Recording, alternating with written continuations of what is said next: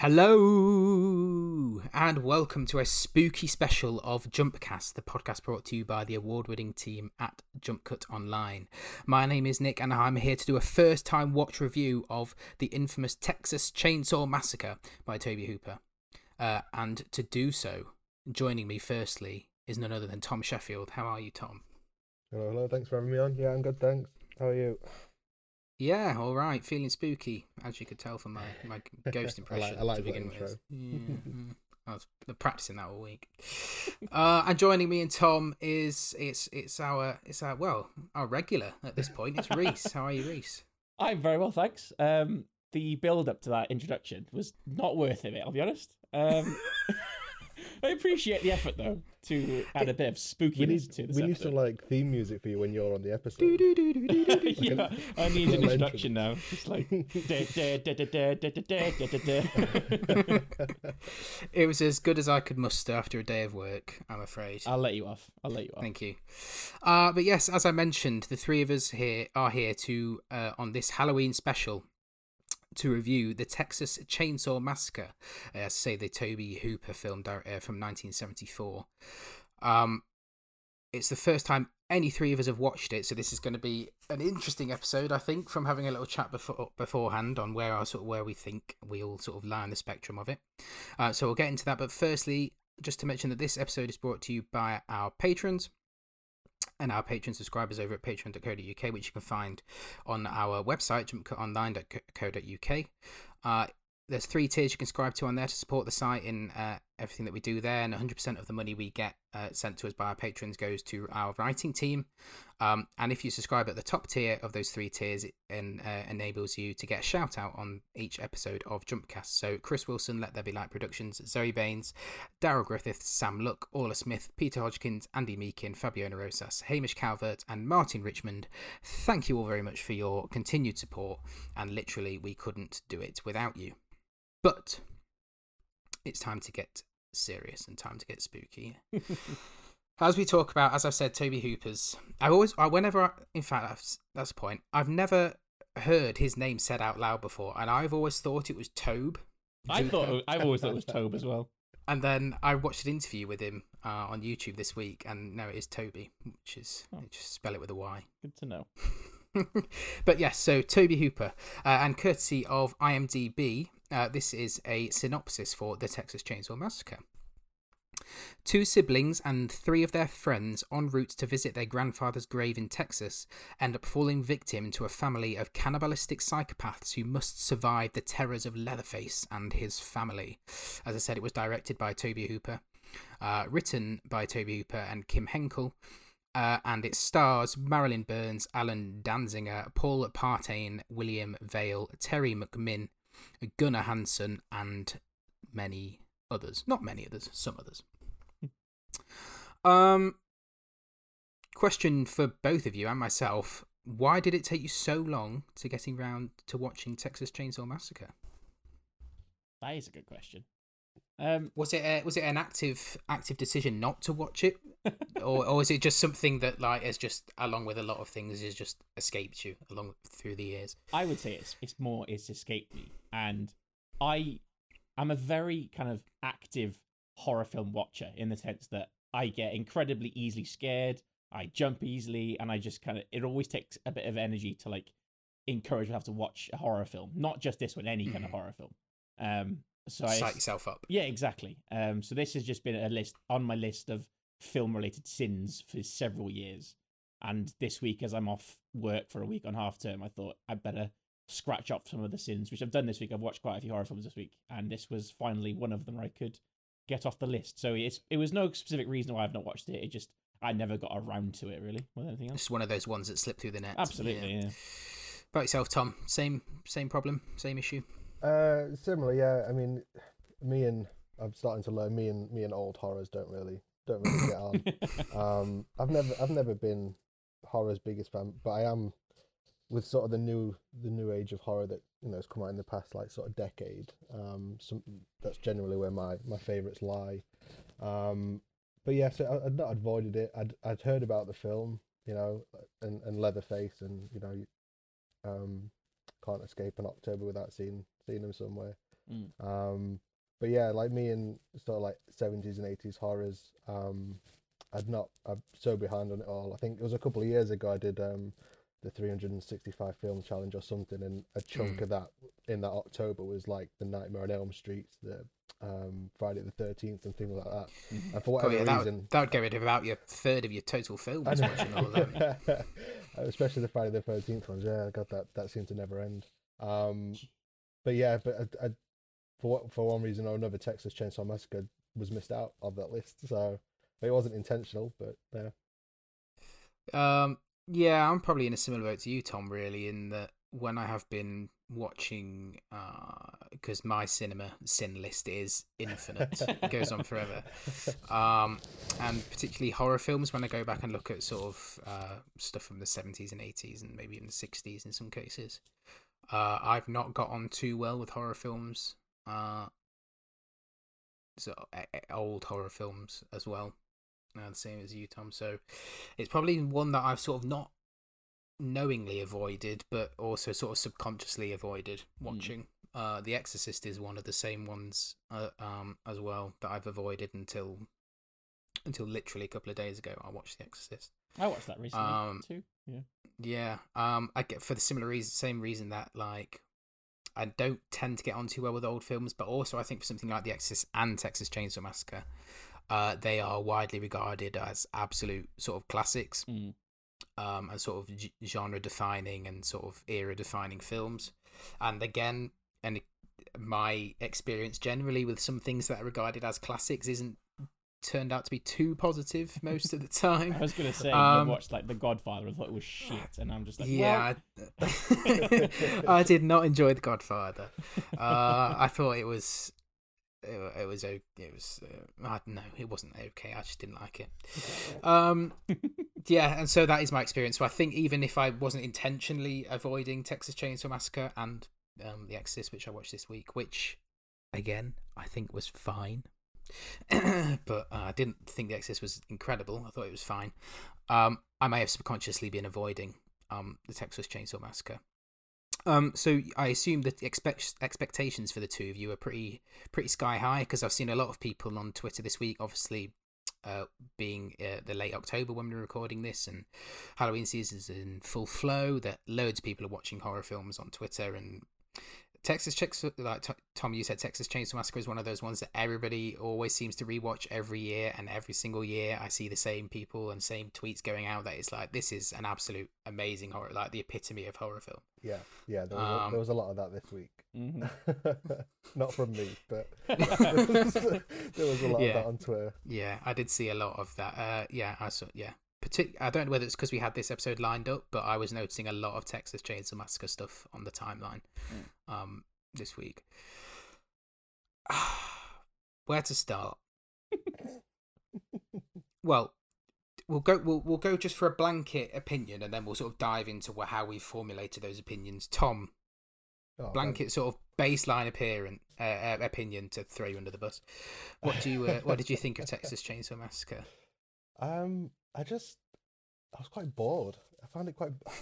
I don't know I didn't really go in with any expectations. I've sort of learnt my lesson with that, is with sort of older films. Is I know it's generally quite loved, but I didn't go in thinking, right, expect a masterpiece kind of thing. And I settled in. It was 10 o'clock at night. It was all the lights off. I sat with my laptop. Optimum watching experience. Yeah, I got in the zone. And was ready for this. And all it was these teenagers yelling at each other in a bus and for like 40 minutes or something. But yeah, I don't know. It just didn't quite go to the extent I would have thought it would have gone with it being so popular. Like horror, like even some of the kills were just kind of not tame, but weren't gruesome and kind of how I would have expected them to be. It does have some redeeming qualities, which we'll come to later. But yeah, for me, I was just quite bored. Reese, where do you fall? I'm more positive. I agree with the stuff about the kills. With a name like the Texas Chainsaw Massacre, you'd think there would be more chainsaw stuff in it. And even you see, I think maybe one chainsaw kill in the whole thing, And even then, you don't see any blood, anything, particularly violent. It's more just kind of the implied violence of it, which obviously is pretty gruesome, but you don't see it, which I was not surprised at, but I was disappointed at, because, in the 70s, 80s, you had a real boom of properly gruesome, what's it called, prosthetic, real life gory violence, so that was not there to be seen. But I thought what it did, considering it was made in the 1970s, was very effective, and I do kind of appreciate its impact on the genre as a whole. That it kind of, like, we googled before this episode, it wasn't the first ever slasher film, but it is come to become the grandfather of the slasher genre, I guess, because it was one of the first ones. And I thought that so go on. Oh, sorry, no, it establishes lots of the tropes that we've come to expect from a slasher film. You've got like the final girl trope probably came from this. You have a really iconic villain with a very particular look and his particular weapon that he uses, and I thought it set the scene quite well. I thought it kind of introduced the characters to each other. I realized it was 40 minutes of them screaming in a bus for the first half of the film, but it did kind of introduce who was who quite effectively, and it did let you into their lives, and they were making the classic mistakes that you tell everyone not to make in a horror film. But we've come to expect that in horror film now because of films like this that show you what not to do in a slash film. So I thought on that level it was very well done. And there were some really good scenes in it. Like, I found the dinner table scene towards the end particularly freaky. Not for any kind of jump scare reason. It was just a very uncomfortable scene that it was just really well shot, and it looked horrible and grim and nasty in there. And yeah, I thought it wasn't a particularly scary film. I just thought it was, for the time it came out, I can see how it had such a big impact on the genre as a whole. Yeah, you both mentioned the lack of violence in there. I was reading today that Toby Hooper actually he actually made the film sort of with the intention of going for a PG rating, a classification for its release in the cinema, and they obviously gave it an R rating eventually. But I think the lack of violence in it is due down to the director Toby Hooper actually wanting to go for a PG classification, so it would get a lot more views in the cinema. That's interesting. That is mad. Yeah. Which is crazy. I don't know how something called the Texas Chainsaw Massacre was ever going to get a PG rating. But yeah, Tom, I'm on the same side of the fence as you. I would go as far as to say I actively disliked pretty much everything about this film. And that's the end of Jumpcast, everybody. It's been nice. Yeah. Yeah. I found the whole thing just so annoying. And so frustrating, and so tedious, and yeah, literally pretty much every single aspect of it, I didn't like. I find it interesting you both said you thought it was boring or tedious, just because it's an 84-minute film. Yeah, to me, it went by quite quickly. I didn't have an issue with the length at all. I thought it was quite snappy, and the scenes at the start were quite well done with that not random, but the weird guy, the hitchhiker they pick up, and I thought that was quite uncomfortable and quite well done, so it did add a bit of pace to proceedings. One thing I noticed as I was watching it, I was like that every single scene that they have goes on for about a minute longer than it needs to. But that bus seat, that whole no, they're not in a bus, they're in like a camper van sequence at the beginning. That goes on for about 20 minutes longer than it needs to. But like, I can't think for the life of me of a specific example now. But there was just stuff like when Sally and Franklin, is she called Sally? She is. Yeah, Sally and Franklin, when they were at the camper van together, and everybody else had gone missing by that point, and they were just going back and forth and saying the same thing over and over again, and then like massive pauses, and it was just like, why is this taking 2 minutes to do this scene when I'm not sort of finding anything else new from it, and it could have been done in about 20 seconds, and just instances like the one that really I was like, for goodness sake, was when Pam, I think she's called, the other girl. Is she called Pam? something. I think she's called Pam. She is Pam, yeah. Yeah. When she goes into the house looking for the guy she's with, and she stumbles across that room where all the bones are and all the chicken feathers and whatever. Oh yeah, else that there did is. take a while actually. And it was like, oh, how many close-ups of bones and a chicken in a cage and some feathers on the floor do we need? This is going on forever. And like, I know the purpose of it was probably to make you feel really uncomfortable, but I was like, it didn't do that. It just made me bloody annoyed. But there were so many instances of that when I was just like, oh God, get it over with. Yeah. I'd have loved to have watched this with you because I can just imagine just seeing your annoyance. That scene where Pam stumbles across the stuff is the one that is the most sort of is the biggest guilty party when I can think of that. I was just like, oh my God, please get on with it. I can see there are complaints with it in terms of getting on with it, because I remember being quite annoyed at how slow Leatherface was at like chasing them. Like in the first, he has like two main chase scenes. The chase sequence as well. Good God. I forgot about that. He has two chase scenes. The first one was like through the dark in the forest. He was carrying a chainsaw. I'll let him off. When Sally was also like that, she was in her fully fit form at that point. So I expect she would be quite fast. In the second one, she has been beaten to shreds and she's trying to escape the house. And even the other, like the brother, he was nothing wrong with him. He couldn't catch her. And I was like, no, wow, he was just like right dancing around. Yeah, I know. The one in the dark, the one in the dark when he's got the chainsaw, which I found out, by the way, again today, that they were using an actual chainsaw in that scene. Because when I was watching it, I was like, is it just a sound effect and it was actually on, and he dropped it when he in one take when they were doing it, and it like flew in the air and landed like he said. What's the guy? Gunnar Hansen, the guy who plays Leatherface. He said it literally dropped into the dirt about sort of 3 foot from his head. Wow. whilst they were recording it. They did say, I did read that they took out the teeth of the chainsaw when they were recording most of them, but I don't know if that was an instance when they did it. But anyway, yeah, that chase sequence again, like it just went on forever, and he never even looked like ever getting close to her, and so I was never felt like, oh, this is scary, because I feel like he's going to catch up with her. And how does he catch up with her in the end? How does she end up? She runs to the house, doesn't she? She runs to the house and then she falls out the window. She falls? Jumps out the window, whatever. Fully jumps. Leaps out the window. She leaps out about 2-3 windows, I think. But yeah, and like again in that sequence, I was just getting annoyed because especially when she jumped out the window, and then she ran away again. She started screaming again. I was like, if you just shut up and stay quiet and ran away into like, she'd have no idea where you were. I really, one of my things when I watch horror films, which I'm sure everybody does, is like you said earlier, Reese, is when you're watching it, think, what are you doing? Why is that character doing that? And there was enough instances in this where I started, my eyes probably fell out my head because they were rolling so much.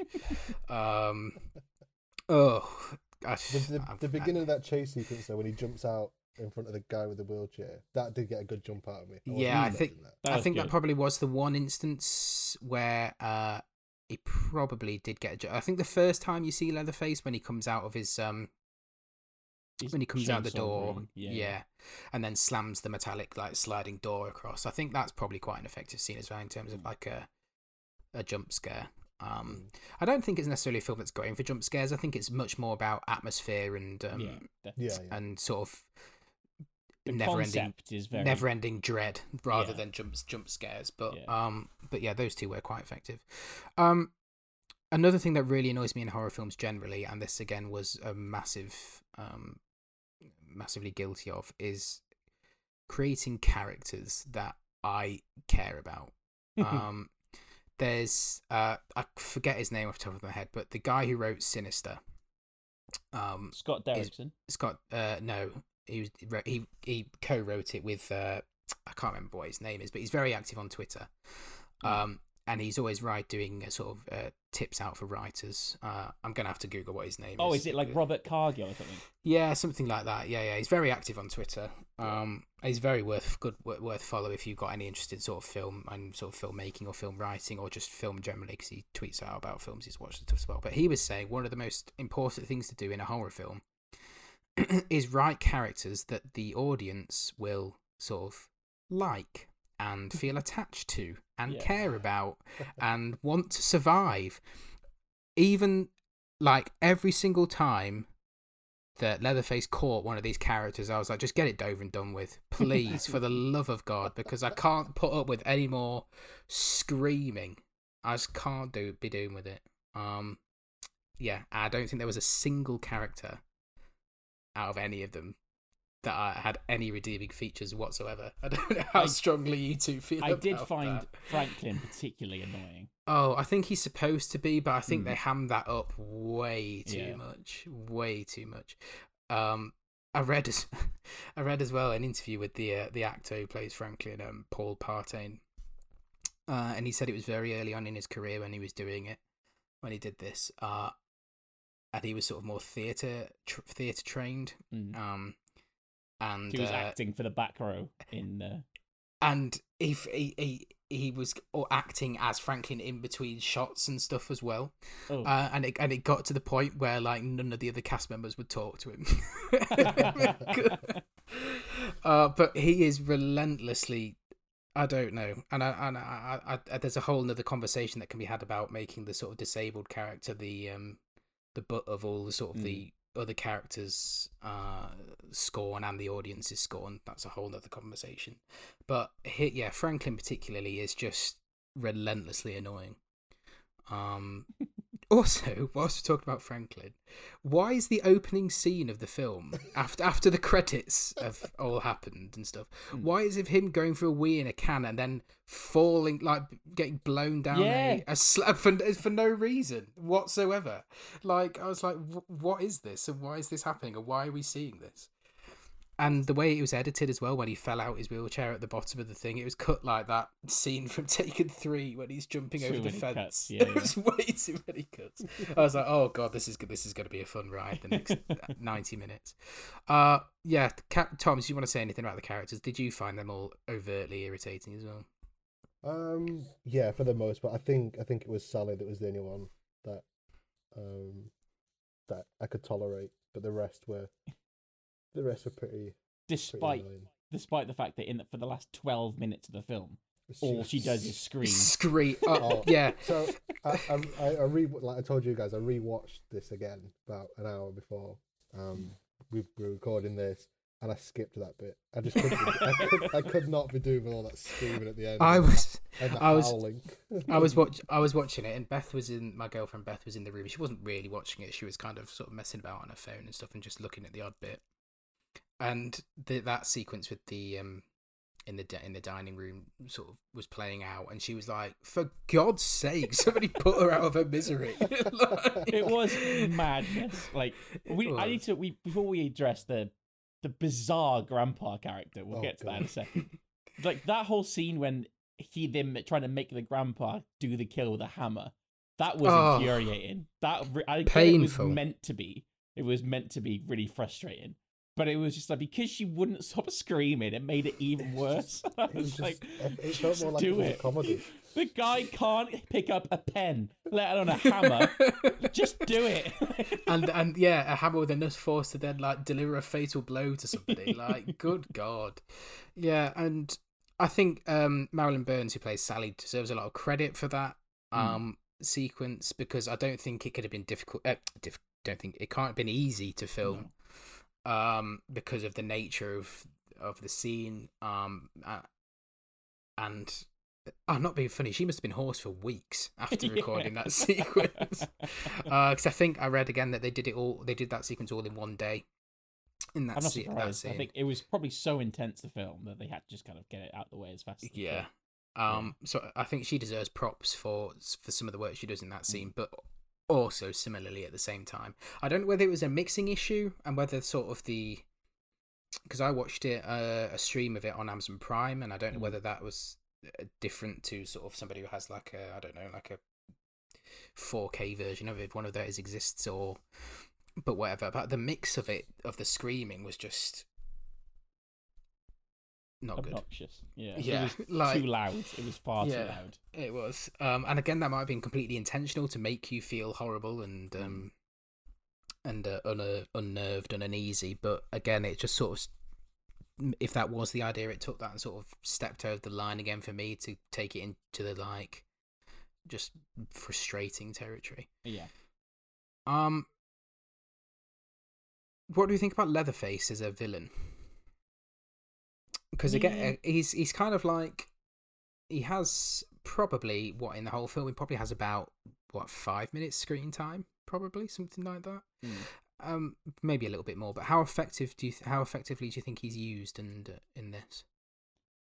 There were choices that were made with him that I thought were odd. Like, there were points when he sounded like a whimpering dog, when he was like, he's not got any dialogue at all. No, he's just like, he's obviously some mute, potentially challenged individual that his brother and dad just kind of dominate and just make him do what they say. And so that was an odd decision. But I think it's not as iconic as, say, like Michael Myers or, Scream is, for example. But I can appreciate that he does have a very, very distinct style. That like the ill-fitting suit and the face mask of human skin. Yeah, the way that he moves is quite. Again, this is the only Texas Chainsaw Massacre film I've seen, but I think the way that he moves is quite unique. Because he's kind of a big chap, really. Yeah. And he's not sort of the most sort of easy of movers. Because he's kind of sort of, he almost looks kind of like a bit sort of, I don't know, lumbering. Yeah. And he's just so that's quite interesting that they did that. And I think gave him quite a few character quirks, like you said, his lack of voice, and he just sort of makes noises. I don't know whether that deterred from his sort of, like, I don't know whether having him, if he was able to speak normally, whether that would have deterred or made him better. I don't actually know when I think about it. I don't, like, if they'd have made him sinister enough to talk, like, if they made him talk, that would make his actions more sinister, because he'd look sort of more like sort of stable-minded and able-minded. But the way that he is presented in this, he's just seems a bit sort of like sort of a bit not really all there, and like you're saying, being dominated by his family, particularly the guy at the gas station, because the hitchhiker chap as well, he's not all there either. I think pretty bizarre. Yeah. Again, going back to Toby Hooper, I did see that he was adamant that he wanted to make Leatherface feel like a human antagonist or villain. He definitely wanted to sort of veer away from sort of something more supernatural or monster-like, which is interesting when we talk about what we've just said, when we say, like, well, if he was actually able to speak and seemed more sort of able-bodied and able-minded, that would have probably made him appear a bit more sort of normal and human to me. But whereas I think, like, the way, it's the voice, I think, because it was the pitch of it as well, it was really high. It was really high pitched. I think the voice is the thing, like you said, the interesting decision they made. There was that scene as well, weren't there? I think it's after like the fourth kill or something, and it's him sat down, and you get like a close up of his face, and it looks like he's sort of like contemplating what he's done and things like that. And you sort of lingers on him, and then I was kind of expecting something to happen there, but he fulfills some sort of. He seems like he fills some sort of interesting roles around the house as well. It's almost like he has sort of different characters that he plays. Like, there's definitely a sequence where he looks like he's dressed more effeminately. He had makeup on at one point. Yeah, and he's kind of sort of in sort of like, it's almost like he was fulfilling like the mother role in the household, and he was like cooking, and I think he might have even been wearing a skirt or a dress as well during that, or even like a flowery apron or something. He was definitely wearing something more effeminate, if I remember correctly. So I wonder if he's got, again, somebody who's more au fait with the franchise will know that if he's got like a multiple personality disorder or something like that as well. Yeah, he was He was interesting, but I think I can't remember which of you it said it, but I wouldn't put him in the sort of iconic sphere of sort of slasher films, along with like Michael Myers or Freddy Krueger. At the same time, I think if you can easily compare Leatherface with Michael Myers because they have a very similar visual style with the mask and the and I think what Michael Myers and Halloween does better than this was creating this sense that Michael Myers is always following you. Like, he's never stopping. He's always on your trail at some point, whereas Leatherface felt much more off the cuff, and he wasn't sure what he was going to do, whereas you just know that at any point Myers is around the corner. You know what I mean? Like, it felt like you had... I also felt like you had to sort of, like... step foot onto Leatherface's territory for him to do anything about it. Yes, yeah. You had to go into his world rather than him invading yours.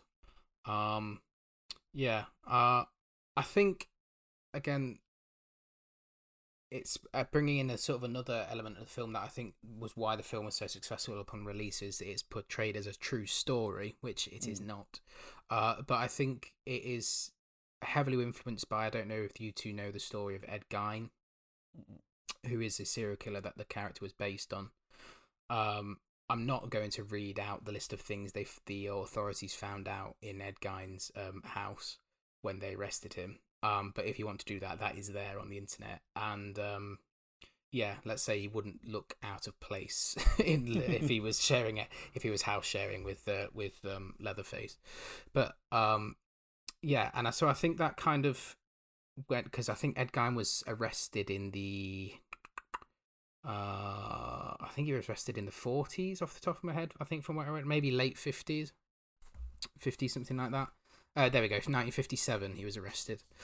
So that was kind of sort of I think that was kind of sort of freshly in the minds of the American audiences when this was probably released in 1974, which is 15 years later.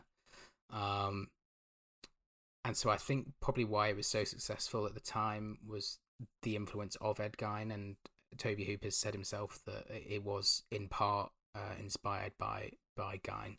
Right. So I think, and the way that they portray it they say it's a real story right at the beginning of the film. I think that probably adds to this sort of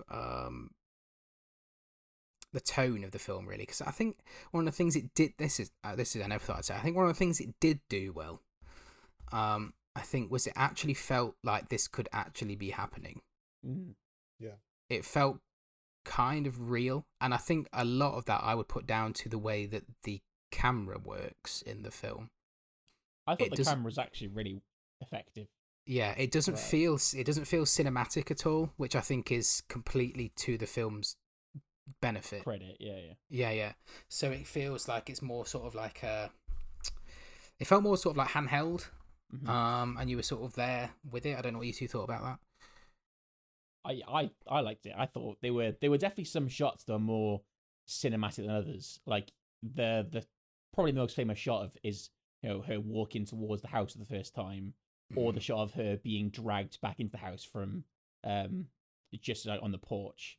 Yeah. And I think it was very much a film that was just kind of showing you the images, not making them too flashy, just like this is what's happening. However, there were some nice kind of swinging whip pan shots where I quite liked. There was one when they discovered that kind of garage of cars that they just kind of gathered, which I assume are from previous victims, and they just kind of kept them locked away. Yeah. And I like the way the camera panned to show you that there's 15 cars here, not just one or two.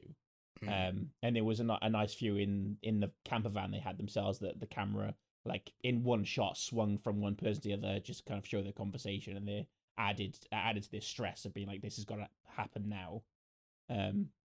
So I thought, I thought the camera was really actually quite effective, and it did its job really well. I think in the camper van as well, I think a lot of the shots were taken from sort of ground level, so it's like you were sat amongst the group, which I thought was probably it was quite immersive in that respect. Tom, what did you think?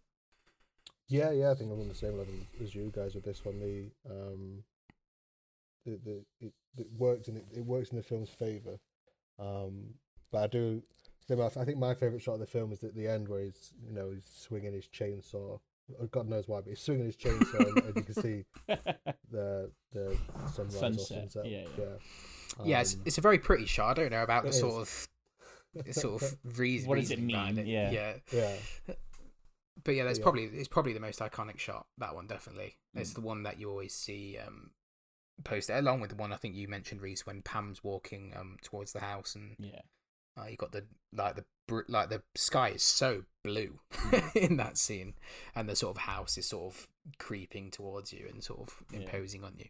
But the colours are really nice. It was like, the sky was really blue, the house really white, the grass really green, her shorts really red. Like, it was just lots of nice contrasting colours that were all kind of stuck out. Yeah, and I think it's probably, and like a lot of the film is very grungy as well. So like that scene, that shot, sorry, really really sticks out. Because a lot of the rest of it is like blues and dark blues and blacks and browns and greys and and I think part of that is the reason why I don't think Leatherface is sort of iconic as the other characters, is because he's very grungy. Like, he's not got like a, but you know what I mean, he's not got like a recognizable sort of outfit or anything. It's just a bit sort of grungy, which is fine, because I think that's the atmosphere they were going for, and again, like, they wanted to make him seem sort of as normal and believable and human as possible. So that's absolutely fine. And living in the middle of Texas, in the middle of the nowhere in Texas, in the middle of the summer in 40 degrees heat and stuff, like, it's all a bit sort of grungy and sweaty, and that's fine. I can't remember off the top of my head, but I don't remember there being much of a score. No, I picked up on that as well. Yeah, there wasn't much of one. And again, I think that adds to the realism of it all. Again, that it doesn't feel too sort of cinematic at all. It's just more like a, I don't want to say sort of more documentary based, but I think that's the kind of vibe that it got, that you were just sort of there and watching it rather than. Yeah, it's quite weird actually. I think the technical side of the film is it's the stuff that I would sort of say is definitely warranting sort of talking about like we have here. I'd liked as well how the way they kind of set up the world of it without really drawing attention to it.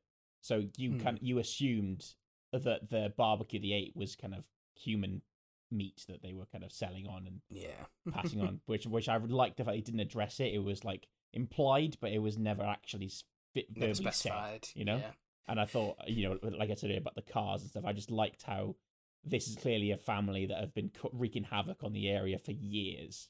And we are just seeing one of the several events that have occurred over the time. One glimpse of it, yeah. Exactly, and again, that was reinforced by the relentless metaphor about the cow slaughterhouses, and sort of just the sheer number of sort of cattle that they had those couple of shots of the houses and the amount of cows that were there. They pump that metaphor down your throat for a good 15 minutes whilst they're in that camper van. I don't. Is there anything else you guys want to talk about? Because I don't. Again, it's not a film that I really liked, so I feel like I haven't actually got that much to say about it. I would like to bring the grandpa up for a brief. Oh yes, because that was a surprise that he was alive. I assumed that they just kept the grandpa and grandma dead. Yeah, it looked a bit. Yeah, when I first saw them in the attic, I was like, well, that's just like kind of like Psycho vibes, and that's why Leatherface is fulfilling like the motherly duty in the house as well, like doing that role. But yeah, so the fact that he was actually alive was a bit of a weird shock. And the prosthetics looked bad, I'll be honest. Yeah, yes, he did not look convincingly alive. No. But that did also then add to how weird this family is, that they preserve him in formaldehyde or whatever, to keep him alive for as long as they can. And it was just a bizarre moment to see him. I still thought he was dead when they wheeled him out. It wasn't until like he actually sucked on Sally's finger that I was horrid like, as well. Apparently they actually when the film they actually accidentally cut her hand as well. So like that was completely legitimate. That's more horrifying than the film. That was I think the family dynamic, we haven't really talked about the hitchhiker, or I don't know if he's given it a name, the guy in the garage. I think he's just called Old It's just listed as old man here on IMDb. What did you think about that? Are they as annoying as our protagonists, or did you give them sort of more of a free pass because they're supposed to be sort of like psychotic and deranged? No, I thought they were quite also effective. I thought the dad, the old man, I guess, the garage owner, the reveal that he was involved in it was I saw it coming, but I realized, but it was kind of nicely done. And him going to get the car, like I realized, when she gets into the garage, being like, "Oh, this guy's chasing me," I was like, "Why isn't Leatherface chasing us? He was like 2 feet behind her 2 seconds ago." Yeah, and then you realize, oh, because he's involved as well. Like it was all the plan. So I thought that was really well done. So I think his character was quite evil, and he was obviously meant to be the most evil character because he was the one who was orchestrating the whole thing. Yeah, he was most sane-minded. Yeah. Yeah, and again, like you said, that reveal there, it wasn't like a huge gotcha moment at all. No. It was kind of just like kind of really subtly handled. Sorry. Yeah, and then when he appears and then obviously ties Sally up and takes it back. That was another thing. That was another scene that went on for far too long. When she was in the footwell of the car and he was banging her on the head with his broom. And he kept on doing it for like 2 minutes. And I was like, why are we still here? But yeah, I think he played Jim Siedow. I hope I haven't butchered his name. I thought he was really effective. I think he did some really good sort of face acting, particularly in the sort of sequences where the twist that he was involved was revealed. And you could see his sort of demeanour change as sort of Sally clocked on as well. I think he was doing some really good work there. The hitchhiker, portrayed by Edwin Neal. He was annoying. I thought he was irritating. He was annoying. And again, I think to the point, the same sort of thing with Franklin. Like, I don't know about making the more sort of less able people, shall we say, and making them the sort of the butt of the joke and the butt of sort of the ear of everyone. Like, I don't know. It definitely it had the vibe that the friendship group wasn't much of a friendship group. It was just they had Franklin along because he was her sister, and it was like, oh, he knows where the house is. We've got to bring him along, otherwise we won't have anywhere to stay. Why, by the way, were they going to visit the grandfather's grave because it had been dug up, and they were going to see whether it had been dug up, or were they just going to visit the grave anyway? I'll be honest here. Because why is she taking her friends down to visit her grandfather's grave? I'll be fully honest here. When you read the synopsis earlier, when they said they're going to visit the grave, I did not get that impression at all. I thought it was just 5 friends on a summer vacation. Like, I didn't understand She does say, where's my grandfather buried? And that sort of leering sort of guy takes him over and says, oh, follow me. And all the sort of drunk sort of grave diggers are all around there saying like, all that sort of stuff. So they definitely did reference that Sally and Franklin's grandfather was buried. But equally, like, why are you taking your 3 friends there?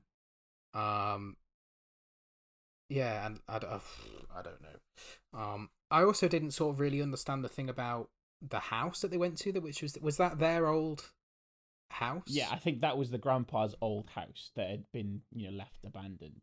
But were they expecting it to be? I don't know. Were they expecting it to be abandoned, or were they expecting it to be because they were like, oh, we can go and stay at my granddad's house? But then it was all like dilapidated and run down. Were they expecting it to be dilapidated and run down? What's the plan? I'll be honest. Yeah, I don't know. I thought it was a strange choice to. Obviously, when it comes to any horror film with a slasher killer, the slasher always goes into their house and their domain.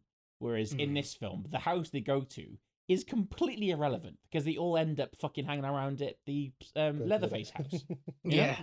So I mean, then what was the point of them going to this like main house if Leatherface is not even going to be there at any point? It felt like they all got themselves killed because they were too curious, rather than they just happened to be, oh shit, Leatherface is around, rather than Leatherface hunting them. Like I said, it was kind of like they just took a wrong turn. Exactly. Yeah. There's another great horror franchise for you. Wrong Turn. If you've seen any of them. I've seen like Wrong Turn 3 on. I think that's it. Oh. Did it inspire you to go and watch 1 and 2? Absolutely not. It was whichever one is the one that is like they're filming a reality TV show in the jungle. I've seen that one. I don't know this one. I've seen 1 or 2 of them. I don't know what number Was it they Wrong are. Turn 2? Maybe Wrong Turn 2. I'm not sure. That's a mad horror franchise, that is. Yeah. Yeah, it's kind of, like you said, it's more like they invaded Leatherface's territory rather than he was invading And if theirs. anything, when teenagers are annoying, sure, defend yourself, Leatherface. I'm fine with it. I think I saw somebody say that, like, in Texas, if somebody like steps onto your front lawn, you're allowed to, like, legally allowed to shoot them, or you were at the time this was filmed, and everyone was just like, oh, it's just an extension of that. Like they like, stepped on his. They literally go into his home. They break in. Yeah, like what are they doing? Yeah. Again, stupid horror characters doing stupid things and getting what they deserve. Yeah. Yeah, going back to the granddad's house, that was just another example of like the Franklin stuff. There was just Annoying. Man. Yeah, it's like they're not surprised, are they? Like when they get there, either they're not surprised it's all run down and No, I know. nothing there. They're just running around. I don't know what they're doing and laughing about. They're doing No, like they were laughing so much about like zebras on the wall. It's like, oh, that's funny. And then Franklin was getting all in a sort of tiz about it downstairs, and then they started laughing at him, and then he started like spitting everywhere. The only thing I could think of when I was watching that scene, when he was doing his like blowing his raspberries, I was like, that poor cameraman. He must have got absolutely drenched. He's wearing an anorak for the whole thing. Yeah, I don't I don't have that much to say about it because I don't want to be too horrible about it because I want people still to talk to me after this and not block me on Twitter. But yeah, have you got anything else you want to say about Texas Chainsaw, either positively or negatively? I don't mind. You two can throw yourself under the bus. Yeah, go on. I have a question. I don't know. You know when they first pull up at the granddad's house and there's obviously the blood on the side of the car? Yes. Yeah. Is that a symbol? Because Franklin tries to make out like he's recognized it as something, and I don't know if I'm missing something or what. They were, well, it was from the hitchhiker from when he cut his hand. Yeah. But then, they were trying to make out that like, it's like the dark mark like on the car, so like they were going to be there. But then also but then Leatherface and company never come and find them, so it's not like, oh, it's those lot in the marked car. Yeah. Like I don't know. Yeah, it looked like he was trying to, like, it was a symbol of some sort, but I didn't know whether it just something I wasn't recognizing or what. But that just kind of never went anywhere. I did assume that it was going to be like you said, Nick. You know, that's their car, so that's our next target. You know. Yeah, but that never materialized because I don't think Leatherface even saw their car. No, I don't think he ever did. No, definitely not. In fact, because Pam and who went? It was Pam Sally and Franklin at the end, are the last two alive. I'm trying to think who the order of which they went. So I think Kirk was the first guy to go. He was when they got like grabbed, in the house, and then his girlfriend went to find him, and that's when you have the shot of him walking towards the house, and she gets put on the fish hook. And then you have the other friend who did nothing, by the way. He was the most like non-event character, was the other boy. Jerry. He didn't have anything fun to do. I'm trying to think why he went to the house. Did he just go looking for them or what? I think he went to find them, yeah. And somehow stumbled into... I literally don't remember at all. Like, that's really bad. I only watched it like 2 days ago. Yeah, Tom, Reese, anything else you want to say about Texas Chainsaw? There's probably people listening to this like, what about this amazing bit that you haven't talked about? They've any turned off by now. I did feel bad when I obviously I put my tweet up saying I didn't get on with it, and then I saw like Cameron. He was like, "Oh, the best horror! I'm watching the best horror film," and I was like, of all time. And then I was like, I think it was Tessa as well. I saw Tessa tweeting about it, and I was like, "Oh, people are gonna hate us after this." Yeah, it's it could be the end of Jumpcast as we know it. The three of us could be fired after this. I thought it was fine, actually. So go on. I'm safe. Go on then, Reese. Scores on the doors out of 5 stars for Texas Chainsaw Massacre. I gave it 3.5. 3.5. I thought it was. I liked it more than I didn't. It wasn't scary enough. However, I appreciate it for what it has done for the genre, and I can see its influence on everything else. So I thought it was entertaining, and I thought it was nice and creepy in the house with the dinner table and stuff. But generally, it was not, the be-all, end-all of horror that I thought it was going to be. Thomas? I have a feeling we're going in descending order here. I'm going 2 stars. Again, technically, I think it works better technically than it does, actually plays out. It couldn't keep my attention. It didn't, it, like you say, for the time, it probably was, it was really scary and things like that. But I think watching it now, it just didn't have the same effect. And yeah, the characters just weren't likable. You are correct. We are going in descending order. It's a Save the best for last. It's a solid 1 star out of 5 for me. That's brutal. I could hear the booing. If people would throw tomatoes at me right now, they would. I thought we'd change. Well, not we'd change your mind, but I thought you'd come around to it more over this episode, but clearly not. I just don't. Apart from literally the camera work, which I know is a big part of a film, and that's great. But I think horror films you watch to be sort of entertained, and this was the least entertaining thing I've probably ever seen. It was 84 minutes long or 87 minutes long, however it is, and I couldn't wait for it to end. Every aspect of it, the characters, the writing, I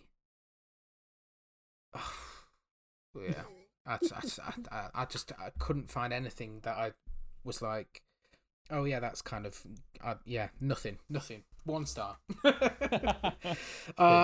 I like you, Reese. I can appreciate and it completely deserves its place in the sort of annals of film history because it was kind of like a game changer, which is great and really important. And there's so many things, like you said, have been born out of Texas Chainsaw Massacre. But when you watch it now for the first time, 46 years since its release, it's aged. It has aged. I think horror. I think horror as a genre ages much more poorly than anything else, really. As I suppose we'll get on to. I watched The Exorcist. I said for the first time this week. I know, Reese, you watched Hellraiser for the first time. I did. And The Exorcist. Yeah, and I think. Well, I think The Exorcist actually has aged reasonably well in comparison, because I think a lot of the prosthetic work they do in The Exorcist is really good. That they do with I forget what the daughter's called, but yeah, Reagan, yeah. But I think this did age really badly. I just think they had I had this discussion with Fiona and Jake on the Hitchcock episode that we recorded, and we talked about how different acting styles of different eras and stuff, and the sort of the acting style of this may have been, or people may think is very 70s and stuff, but yeah, it just ages poorly now, especially the mixing of the screaming. Good God, thank God they sorted that out. We asked Twitter for some comments. We got a couple here of people that gave their thoughts on Texas Chainsaw Massacre to tell us how wrong me and Tom are. Our very own Jacob Barnes said it's super weird and creepy. Still no denying it's not really aged too well, but it did have a lasting impact on him. Felt very experimental and bold, and he respects that. So that's kind of what Reese was saying. The Texas, this is a Strawberry Jam Mad Tweeter 2014 on Twitter, said the Texas Chainsaw Massacre is not as bloody as its name implies, and that's a good thing. However, it will terrify you and leave you gasping for air by the time it's all said and done. Absolutely love this film. Incorrect. And Mary Palmer, Miss Mamie Peas on Twitter, said, I love this movie. The dinner table scene and grandpa stick with me as utterly intense and threatening. There's no safety, not even in daylight, and I feel you can smell the rotting meat throughout. I can see that. I think it did the vibe really well, and Yeah, like the house felt disgusting. Yeah, it was all very grimy. Yeah, it was all very grimy. Yeah, 1 star is probably harsh, but I think I was just 1.5. Oh, go on then. Yeah, 1.5, 3 out of 10. Let's live dangerously. But yeah, it's mad to me that it's a film franchise that's been as successful as it has. It's what I think they've had 9 installments now, including like 3D re-releases and stuff. And I think it was announced a couple of weeks ago that there's another like new film coming. I'm sure it was Texas. It was definitely a horror franchise. Was it Texas Chainsaw Massacre? Yeah, that's what sparked my my watch of it, because I saw the teaser poster saying that there's a new one next year. I was like, I've never seen the original. But we all make mistakes. Can we just briefly address? Sorry. Yeah. With horror films, why is it the horror films spawn 15 sequels? I have no idea. Like Friday the 13th, Texas Chainsaw Massacre, Hellraiser, they've all got upwards of 7 sequels. And we're like, like think of anything more interesting. Nightmare on Elm Street's got loads as well. Yeah. Like loads. Wrong Turner's got like 12. Saw has got 9. 12 too many. Yeah. Like, it is crazy. I don't know. Yeah. And sometimes the sequels are really good. Like if you think of Saw, I think Saw 2 is really great. Saw 2 is wicked. Yeah. Saw 1's great as well. Saw 2's great. If I think of something more sort of recent, like the Conjuring universe, like the sequels of those have been really, well, some of them have been really good, some of them have been absolutely terrible. But Conjuring 2 I really liked. One of the Annabelle films is good. But isn't Annabelle's part of the Conjuring universe, isn't it? Yeah, but it's still class it as like a its own thing. Its own thing, yeah. But it's like I said, it's like a sequel really to the Conjuring. But yeah, I don't know. I guess it's just because it's kind of like when you've got a character like Leatherface or like Jigsaw, I suppose, or anything like that. Like it is sort of infinite in what you can do with it. Like you can do an origin story once you've done something, or you can cut to 5 years later and he's still operating. Like you can do the beginning, the final chapter, the final chapter, final draft version 2. Just money makers, aren't they? Yeah, they are. But yeah, so there is another Texas Chainsaw Massacre film coming. I probably will watch that. I might even sort of delve into the franchise and look at some of the other ones. I don't know. I don't think any of them are supposed to be any good. But wasn't there like a Leatherface origin one? Wasn't? Well, I don't know, but I know Matthew McConaughey's in one of them, so I might find that one and watch that one. Reese Alexandra Daddario's in one of them, so you can watch that one. I need to watch that one. Yeah. Jessica Biel, I think, is in 1 or 2 of them. I think. So there's some decent acting talent there involved in some of them. So some of them might be worth watching, and I might educate myself in advance of the new release of the new one. But me and Tom have been sort of very, very knocking on Texas Chainsaw Massacre. So it's time to talk about some horror films that we love. As it's Halloween, and this is a Halloween special. Tom, you said you were more sort of a new wave horror. That's a terrible phrase that I've just used. A more modern horror fan. Sort of the last decade or so. What have been the sort of films of the last decade that you've enjoyed? Right off the bat, I would say The Witch is probably my favourite. Your favourite? Is that because Anya Taylor-Joy's in it? It's a strong reason, but the film as a whole, it was just. I remember going to the cinema to watch it, and I literally went in blind and absolutely knew nothing about it. And I just absolutely loved it. The whole vibe of it, the way it plays out. It was just. I couldn't wait to watch it. I think I went to watch it the week after at the cinema again. It's a very beautiful film, The Witch. It's really well. All the shots in The Witch are really well constructed, and the way they use natural light only in that film is really effective. I think. Yeah, it is. And I really like, as a general rule, I like horror films that are set in another time from our own sort of more historical horror films, like The Witch. If you think of something, Robert Eggers' other film like The Lighthouse, I love that as well. Yeah, I like stuff that's sort of set. Sort of back in history, and they're good. Anything else, Tom? We can go. In fact, we'll go around in the circle. And we'll go around again. So, Reese. Yeah. What have you? before I say mine, I wasn't as sold on The Witch as many people are. I don't think it was scary enough for me. Like, it has some good bits in it. Like, I think, as far as an iconic moment goes, the peekaboo moment is sensational. Like, that as an idea is unbelievably scary. But I think the rest of it doesn't quite get to really kind of earth-shatteringly scary levels. And I think even though the ending's quite good, I wasn't a big fan of it. I think it's another one that maybe is going for tone rather than sort of all-out scares. I think it is a kind of sort of suffocate again with the sort of ye olde English sort of dialogue that they have in there, and the sort of how should we say it? Commanding and sort of commandeering sort of opinions of the dad. It's just all sort of kind of very sort of claustrophobic and suffocating, and I liked it. I didn't love The Witch. Like, I liked it, and I've got it downstairs on my DVD shelf, so I liked it enough to buy it again, and I have watched it since. But yeah, it's like it's a solid 7 out of 10 for me. The Witch. Right. Yeah, and well, Black Phillip's going to come and get you, Reese. Yeah. As far as horror films are like, so I've got a few that I could mention, but I'll go for one that's very much in the conversation at the minute. Because it just had a 4K re-release. Is Dog Soldiers? Yes. I've never seen Dog Soldiers. Oh my days! Nick. It's really hard to find a copy of. Like, yeah, it is.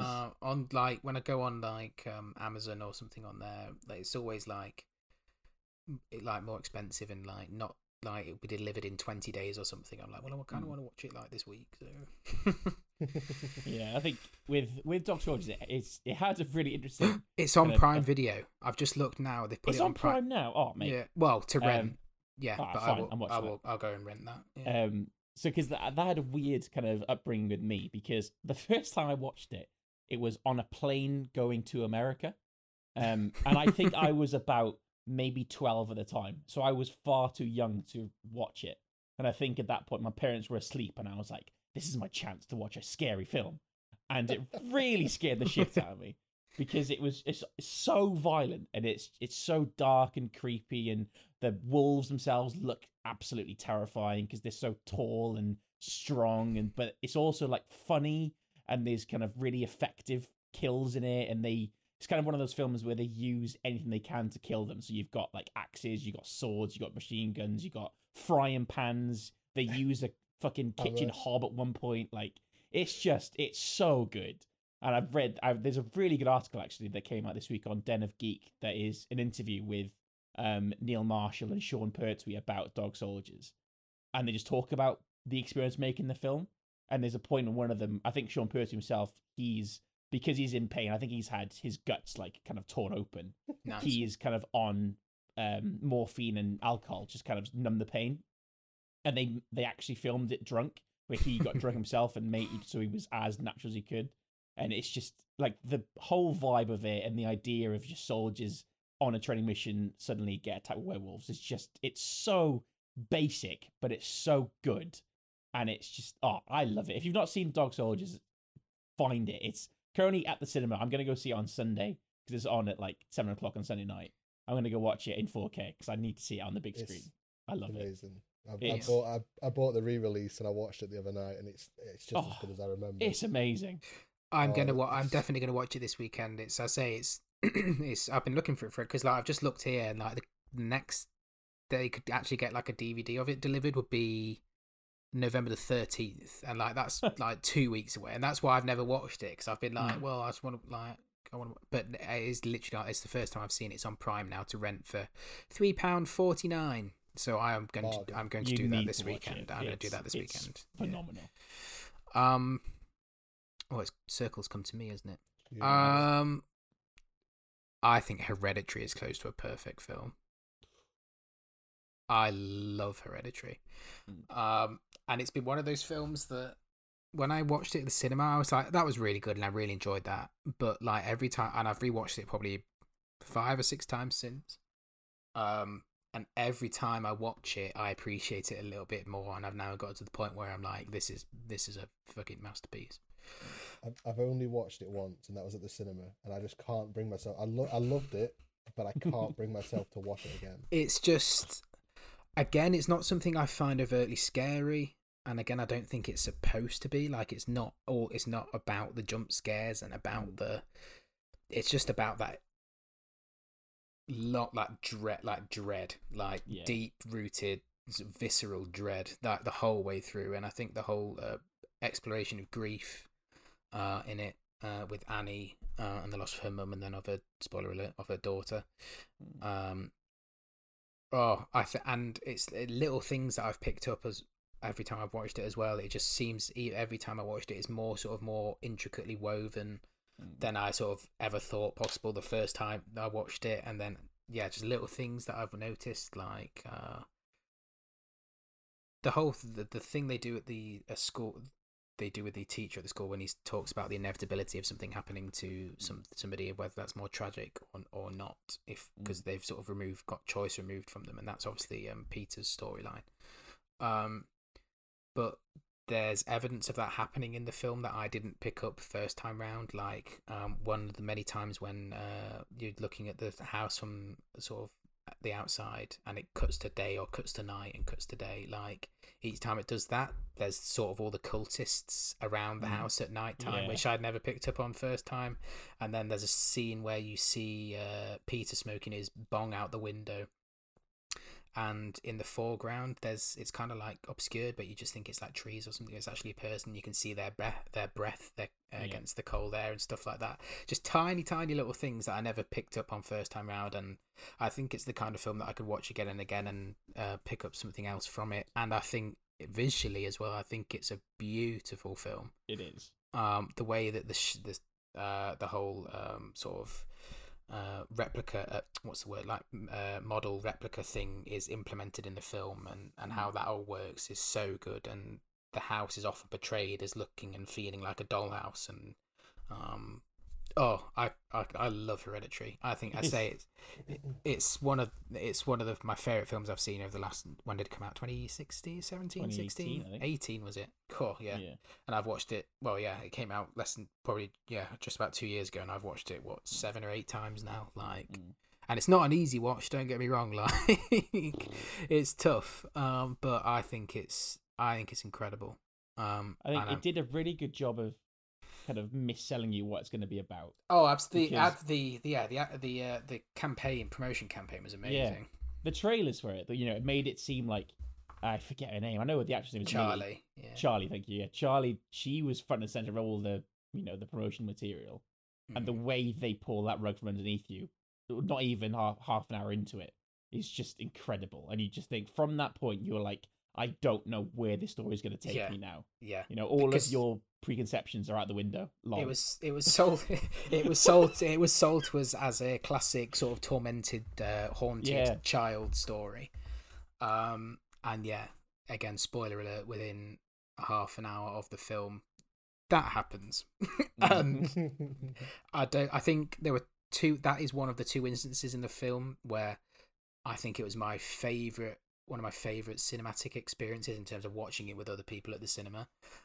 When that happened, it everybody's everybody's head fell off when that happened. And the other time it happened was obviously when Annie, Toni Collette, is in the corner. But it was so effective because I don't think everybody saw it that I was in, and I saw it early on. I think because I'd heard about it. Yeah. And you could hear different people at different times in the cinema, like spotting her. And there was a couple next to me and Beth who went to see it, and they were like, the man of the couple was like, she's right there, and she was like, what? I can't see anything. And it was that kind of thing, like over the entire cinema. And that was such a surreal experience to sort of experience and feel other people seeing it at different times along that 30 seconds that shot's out. And it's also one of those things where that was so well executed, because that shot of him in bed is used 4 or 5 times in the film. Yes, it is. And you're trained to see, that's the shot, he's in bed. You just know that's what that scene is. Yeah. And then for the last time, it's something different. Yeah. Yeah, it's just amazing. I think Ari Aster deserves all the praise in the world for that, because I think, as I said, I think it's a really, really intricately woven story, and I've read the screenplay for it as well, and that's really actually worth watching, worth reading. If it's very accessible online if you want to do that. And his direction that he portrays in that as well is mesmerizing. So, as that as your debut feature film, like, the man's got talent. But yeah, I think Hereditary is pretty much close to a perfect film. Tom, we'll circle back round to you. One that I watched last month, I think it was, or the other week. This year is just a big blur at the minute. But It Follows. It Follows is amazing. I love It Follows. I'd heard nothing but praise for the film, but I had no idea what it was about. Like, literally, I had no spoilers, no nothing. I didn't know anything about it. And yeah, I absolutely loved that. Absolutely loved it. The concept I thought was quite interesting, and then just the way it all plays out, and yeah, it was really good. I really enjoyed that. That's got another, like, you said about Hereditary with the cultists outside. That has lots of moments where if you kind of look in the background, you can see people watching. Yeah. The main character, I forget her name. But you can just kind of I remember there's one when she's sat in the car. I think she's about to go into the school, and through the windshield, she's blurred, but you can see this woman just kind of standing there watching the car. You're thinking that is, and It Follows. That is, that's the demon. It's just so well done. But you spend like the entire film looking in the background. You really do. Like, you're watching everyone. And the scene in the house with the really tall man. Oh, that is such a good jump scare. Yeah, that is really, really, really, really good. That bit, that scene was, I think, one of the ones where everybody was just like, "Oh my god!" And like, yeah, it was. Again, that's not a thing that's reliant on too many jump scares. I think when Jay, I think the girl's called, when she goes downstairs in the kitchen, and there's the old woman in the kitchen. Is it an old woman in the kitchen? Yeah, and it's all that's grim. Again, it's just that sort of, it just creates that unnerving sense in you the entire way through. So you're like, watching it, the frame in all corners of the frame at all times, because you're like, oh my god, what's coming next? It's a similar concept to a graphic novel that I read at university that I can't remember the life of me what that was called now. But it was about the sort of social opinions on sort of sexually transmitted diseases and stuff like that. And in that graphic novel, somebody might know who's listening to this, they pass on, it's kind of like they get like a black spot that appears on their neck, so who sort of like which teenagers are sexually active and stuff. And I think I read that it takes some elements from there, and it's in that regard it works really well as like a coming of age story as well, because it's all about which is a subgenre I love in itself. So combine that with horror, like I'm down for that. It's just so effective, and it's got a really sort of nice aesthetic, and sort of it's kind of timeless, but at the same time it kind of very much times itself, as in like sort of 70s 80s in terms of the score and what everybody's using. But then at the same time, like, the technology is kind of modern day, but then also, because I think they use sort of mobile phones and stuff in it as well, so it's kind of got this weird sort of time juxtaposition position within itself. But I love It Follows. It's really good. David Robert Mitchell, the director, he said that was a nightmare that he had recurring, like, again and again, that he was being followed by something. So he was like, I'm just going to write a film about it. And it turned out to be very good. But yeah, It Follows is another one that, if you haven't seen it, go and check it out. It's really good. Reese. My second choice. This I've regularly called this. I think it's my favorite horror of all time. I wrote about it for Jump Scare Cut a couple of years ago. Jump Scare Cut. Yeah, that's a throwback. But it's 30 Days of Night. And that film is. Don't think I've seen it. It's actually very similar to Dog Soldiers in that it's kind of these people stuck in a really horrible situation against supernatural creatures. But again, similar to Dog Soldiers, it has an important formative experience for me because it was the first ever 15 I saw legally in the cinema. So it holds that. Yeah, and it holds that kind of. And for a horror film, I am to this day convinced it was underrated. Like it should have been an 18 because I don't think I've seen a more violent horror film than that one. Like, people get their heads axed off in visceral, not just in one swipe. It's like 4 or 5 proper hammer axes to the throat to get it Good off. God. And honestly, it's so gruesome. But it's directed by David Slade, who's done his first one was Hard Candy, which is also quite fucked up. And he also did Twilight Eclipse, which is the best Twilight film, by the way. But he also did as well. He did lots of Hannibal, the TV series. He directed lots of that as well. So he's got a really cool visual style, and he's got a very iconic moment in it that is just the vampires are finally let loose, because the whole premise of it is that this town in Alaska, it has a month of pure darkness where the sun just doesn't rise and doesn't hit that area. And that's actually a true scientific thing I found out. And then so the vampires realize this area is just a buffet. When people leave for Christmas, there's only about 50 or so left, and the vampires go nuts. It's absolutely free for all. Yeah, and there's this absolutely incredible shot. There's like a drone shot over the town through the high street, and you just see on every side of the road, on the roof, there's just vampires ripping people to shreds. And you're just like, this is fucking carnage. And it's amazing. And the way that, it paces out, so, it jumps from certain days when they've got to do things, so they run out of food, you've got to go into the local shop, and you meet like this horrible little girl vampire, and I could wax lyrical about 30 Days of Night for so long. It's one of my favorite horror films, and I've watched it several times since over the years, and it's still amazing. And it's still, no film I think has had that much of an impact horror wise on me as 30 Days of Night did. So that is probably my favorite of all time. Dave Slade also directed an episode of Breaking Bad. Did he? Just looking at his filmography now, yeah.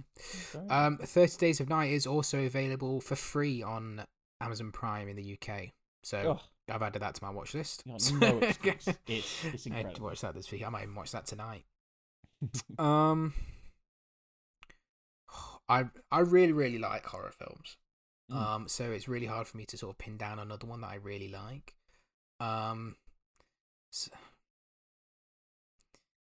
Controversially, I think The Conjuring 2 is better than The Conjuring.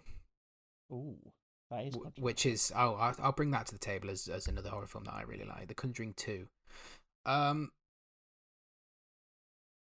just love it. I think it's really entertaining.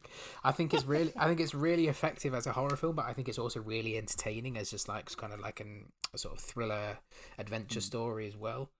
I know it's controversial to think the second one is better than the first, because everybody that I spoke to, I know I love the first one. Yeah, I really like the first one. Don't get me wrong, but and I know Jake for the Jump Cut Charity Initiative did his month of horror, and he watched the first one and loved it, and watched the second one and thought it was terrible.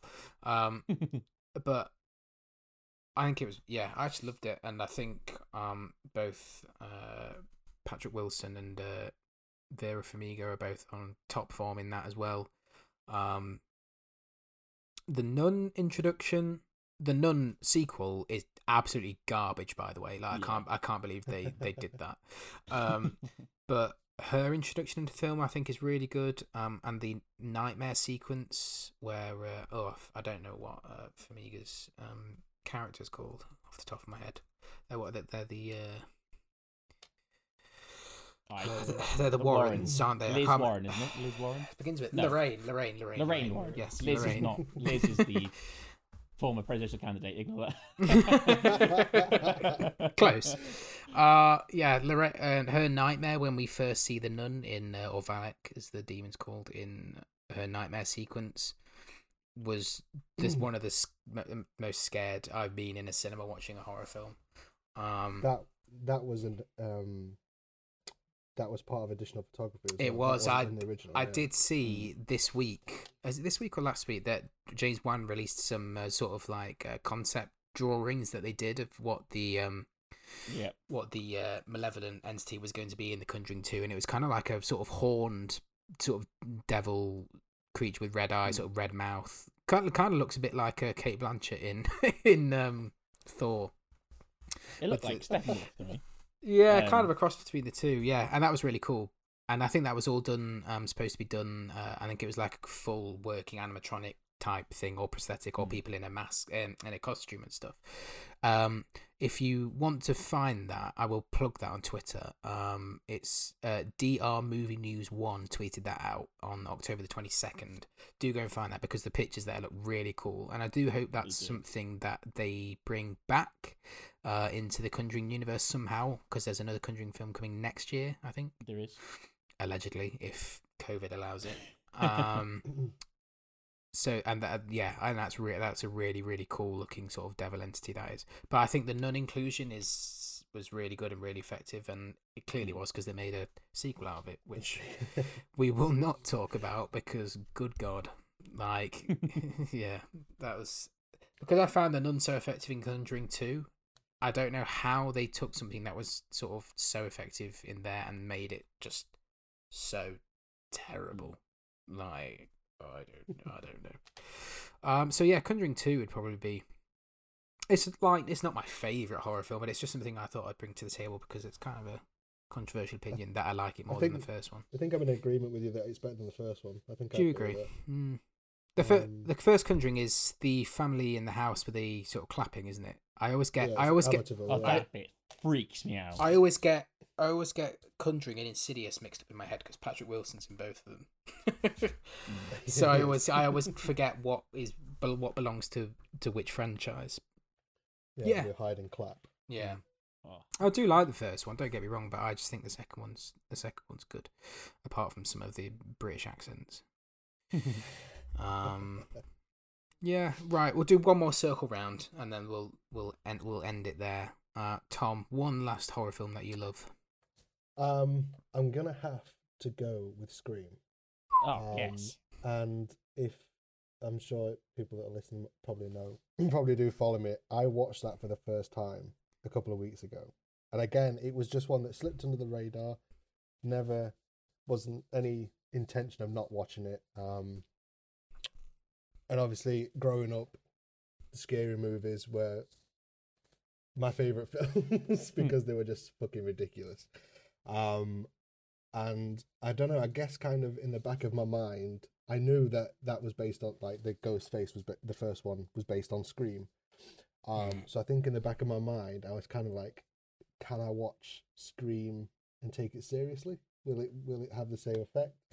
And that was still niggling at me when I rented it the other week to watch it, but I'm so glad I gave it a shot. I absolutely loved every second of it. The whole meta approach to it was just superb. It's so good, isn't it? And again, I'd not seen any actual obviously Scary Movie. You know, it basically goes through the plot of the film. And does kind of do the same plot points, but. So I kind of did know where it was going towards the end, but it was still a brilliant reveal. With Matthew Lilley and I can't remember the other guy's name off the top of my head. I can't remember it. I saw it a while ago. But yeah, just the whole thing. It's just a perfect horror, I think. And I'm so annoyed that I didn't watch it sooner. It's one of those films that's like, God damn. Yeah, I've only seen the first one.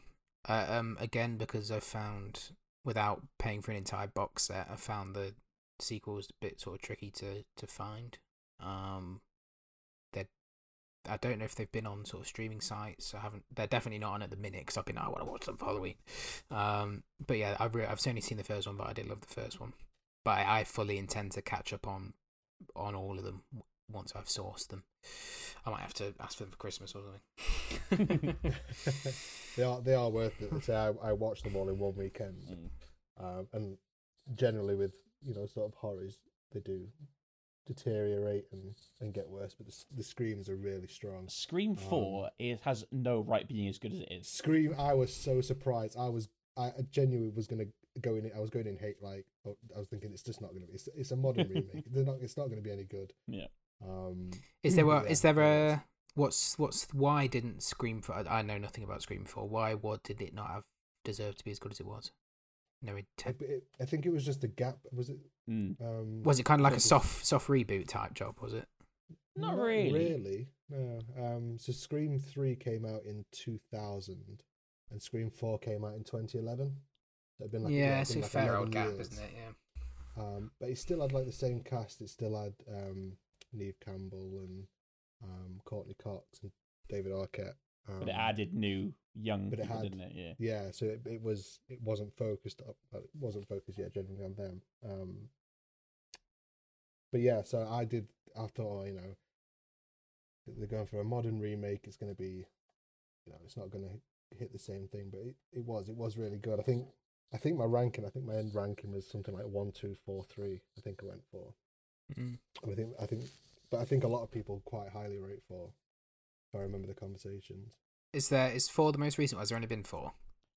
Yeah, 5's out next year. Yeah, and they've had the TV show came out, but apparently it was not very good. Yeah, I did see that on Netflix. It was on Netflix, wasn't it? Mm. Yeah, no, I didn't watch it, but yeah, but no, yeah.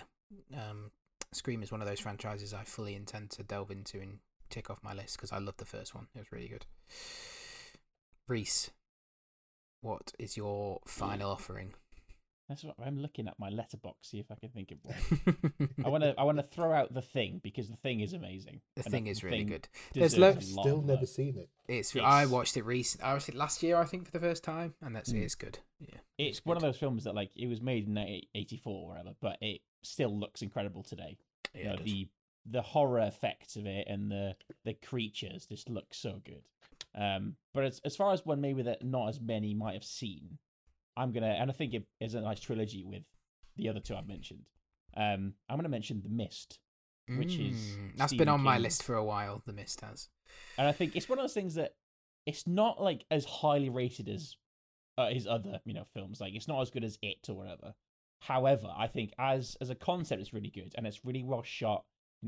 He was directed by Frank Darabont, who went on to do The Walking Dead and stuff. So he's he knows what his stuff. And The Mist has such a cool idea. That again, as all Stephen King stuff does, it focuses more on the people stuck in the situation than the creatures outside. And it does have, the creatures themselves, the CGI is a little bit wonky, but they are still creepy enough that they do cause a threat. And I think there's lots of really good acting in it. Like there's one character, I forget her name right now, but she's played by a very famous actress, and you will hate her within minutes. She plays that evil character really, really well. And as you've not seen it, I won't spoil it, but it has probably the most harrowing, brutal endings of any film I've ever seen. Really? Honestly, it is. There's a whole rumor around the ending that apparently Stephen King says that he wished he thought of it when he wrote the book. Oh, really? It's different than the book, is it? Yeah. But I think that's kind of fabricated from the truth. But even still, the ending is it's different, and it is just such a shocking ending that you just it's so worth watching. And I watched it with my dad. I got the DVD for Christmas, and I just absolutely loved it. And it's I recommend The Mist. If you've not seen it, get it on this weekend because it's a very good Halloween shocker. It's been on my list for ages. Again, it's just one of those ones that I've not got round to ordering a DVD of or seeing it pop up online somewhere on Netflix or Amazon. But yeah, it's been on my list for a while. To close us out, what is another film that there's so many that I can think of that I love The Fly. The Fly's really good. The Goldblum version. Yeah. Yeah. It Comes at Night was good. I like that. Train to Busan's very good. I'm just looking down a list here.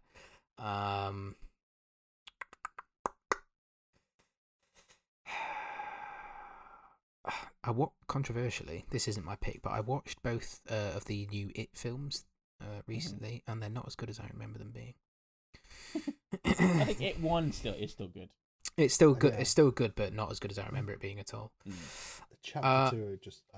Chapter 2 was boring. Bad. Yeah. Rosemary's Baby's really good. Does Pan's Labyrinth cast as a horror film? That's really good. Yeah, I'd say so. What am I going to go for? Psycho's very good. If it's not, I've picked my film. It's not what I'm. The one I'm going to mention quickly previously is Hush, which is a Mike Flanagan film, starring Kate Siegel. Oh, I think they're married in real life. I believe him and Kate. And yeah, she plays a deaf and mute character when she's home alone in the middle of the woods. And there's a man trying to break in and kill her. And it's like a classic home invasion type thing, but with a twist that Kate Siegel's character Maddie is deaf, so she's got to deal with as well. But yeah, that's a really good film, and I think that's on I think it's still on Netflix. I think it's been on there for ages. So if you haven't watched Hush, go and watch that. It's only like an hour and 20 minutes long. That one's on my list. It's really good. Hush is really good. But the film I'm going to go for, and it's very popular. I think probably a lot of people have seen it. Is Cabin in the Woods. Oh yes, Cabin in the Woods is so good. It's so much fun. Like it takes, like we mentioned, all the tropes of a horror film and makes them entertaining instead of annoying. Take note, Toby Hooper. Take notes from Drew Goddard. That's what I say. Yeah, it's just so fun, and it is scary as well. But when I watched it for the first time, I had no idea about the twist. You can kind of sort of vaguely sort of pick up on it as sort of piece things together. It's going on because you have the whole Richard Jenkins and Bradley Whitford's side story going on at the same time, so you can kind of pick up what's going on. But when they drop down into the sort of whatever it is, the warehouse building where all these things are being stored, and that scene when the elevator doors open, incredible! It's just absolutely love that. It's just absolute carnage. Like that film is so much fun.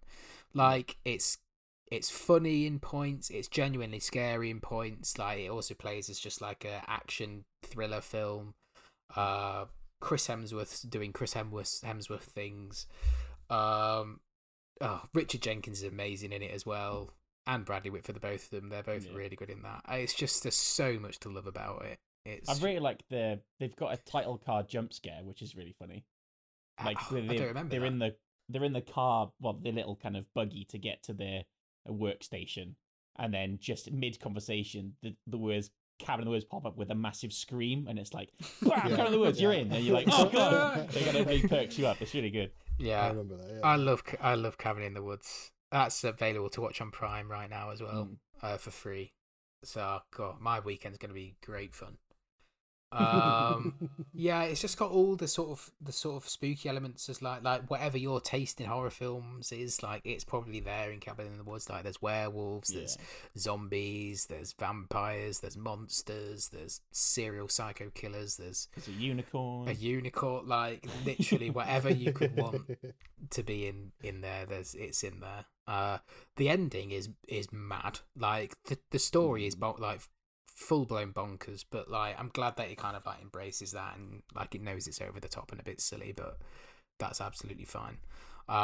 So yeah, it's not really like an under the radar choice that I'm sure a lot of people who are listening to this still, if you're still here, hello, like Cabin in the Woods as well. But if you haven't seen it, do go and check that out. And as I said, it is available to watch on Prime right now. So that's that. Happy Halloween to you both. Happy Halloween. I hope you both have a very spooky Saturday. That's been us, and that's mine and Tom's final episode of Jumpcast before we're sort of run out of town. It was nice knowing you. Yeah, Reese, so I look forward to seeing you hosting more episodes in the future in my episodes. Cheers, thank you. Handing the reins over. Yeah. But yeah, thank you for everybody who's listened to this one. Sorry, me and Tom couldn't be more positive about what a film probably most of you absolutely adore, but such is life. That's why we all like films, because it's all so subjective. But yeah, that's been our Halloween special. So all that leaves me to do is say thank you to you, Tom. Thank you for having me on. Pleasure as always. Thank you, Reese. Thank you very much, as always. No problem. And yeah, thank you, me. We'll see you next yourself a time. pat on the back. Yeah, thank you. We'll see you next time. Bye bye.